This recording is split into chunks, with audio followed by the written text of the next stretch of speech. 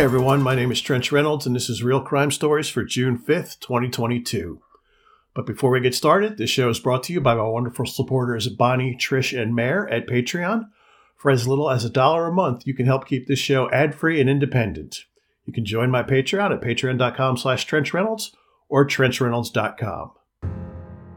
Recently, police in Berkeley, California arrested a 16-year-old male student of Berkeley High School for allegedly plotting a shooting against the school.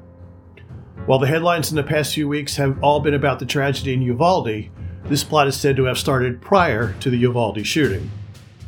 On May 21st, local police received a tip that the suspect tried recruiting others into his plot.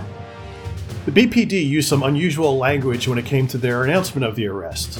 They said that the suspect advertised his idea for recruitment online, and that the tipster saw the advertisement.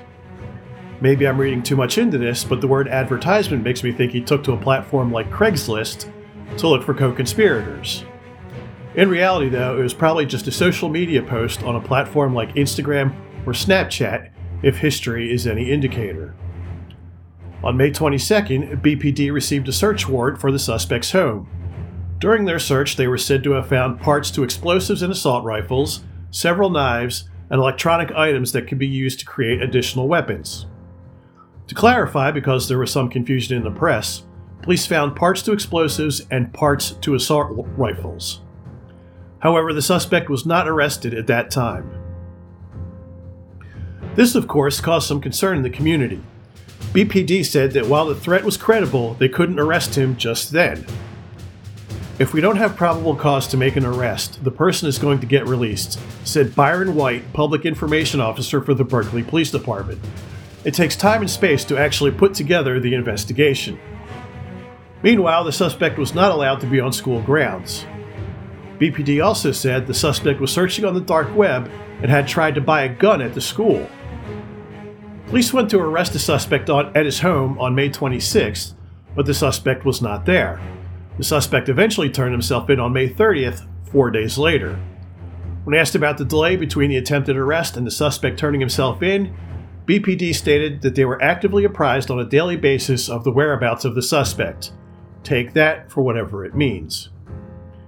Meanwhile, it seems the Berkeley community has some parents and students who have a better way of thinking than most communities where school shootings happen.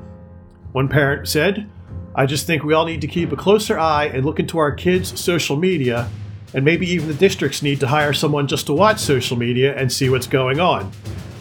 And a student, more importantly, said, "Everyone says, oh, it can't happen here. It can happen anywhere. It's become very clear that it can happen anywhere. It doesn't matter." Part of the problem with preventing school shootings before they happen is too many people have an attitude of, it can't happen here.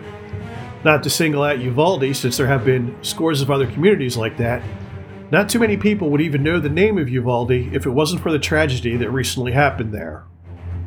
But what I really want to talk about with this alleged plot is the assault weapon parts that were found in the suspect's home. It sounds an awful lot like someone was trying to assemble a ghost gun in the home. Ghost guns are typically guns that can be assembled from parts that can be obtained through the mail, and the parts don't have serial numbers.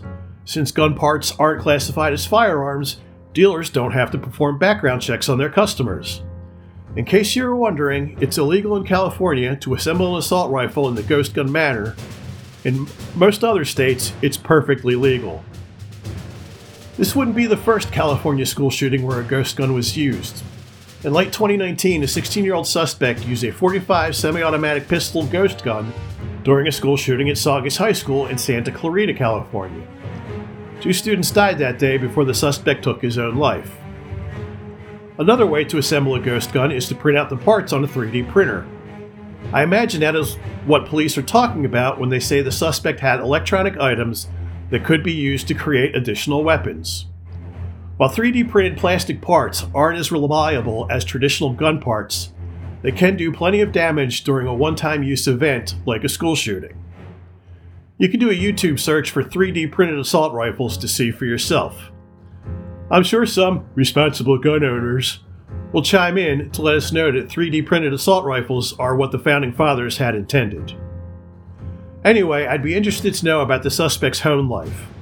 In the Saugus High School shooting, assembling ghost guns was something that was handed down from father to son. I have to wonder if that was the case here, or if this was just another case of parents not knowing what was going on under their own roof. That's it for this episode. If you'd like to read more stories like this going back over 20 years, you can do so at realcrime.net. All social media and Patreon links can be found in the show notes. You can also listen to and subscribe to this podcast at realcrimestories.net. So until next time, don't let anyone else tell your story, because you are here for a reason. I've been Trench Reynolds, and this has been Real Crime Stories.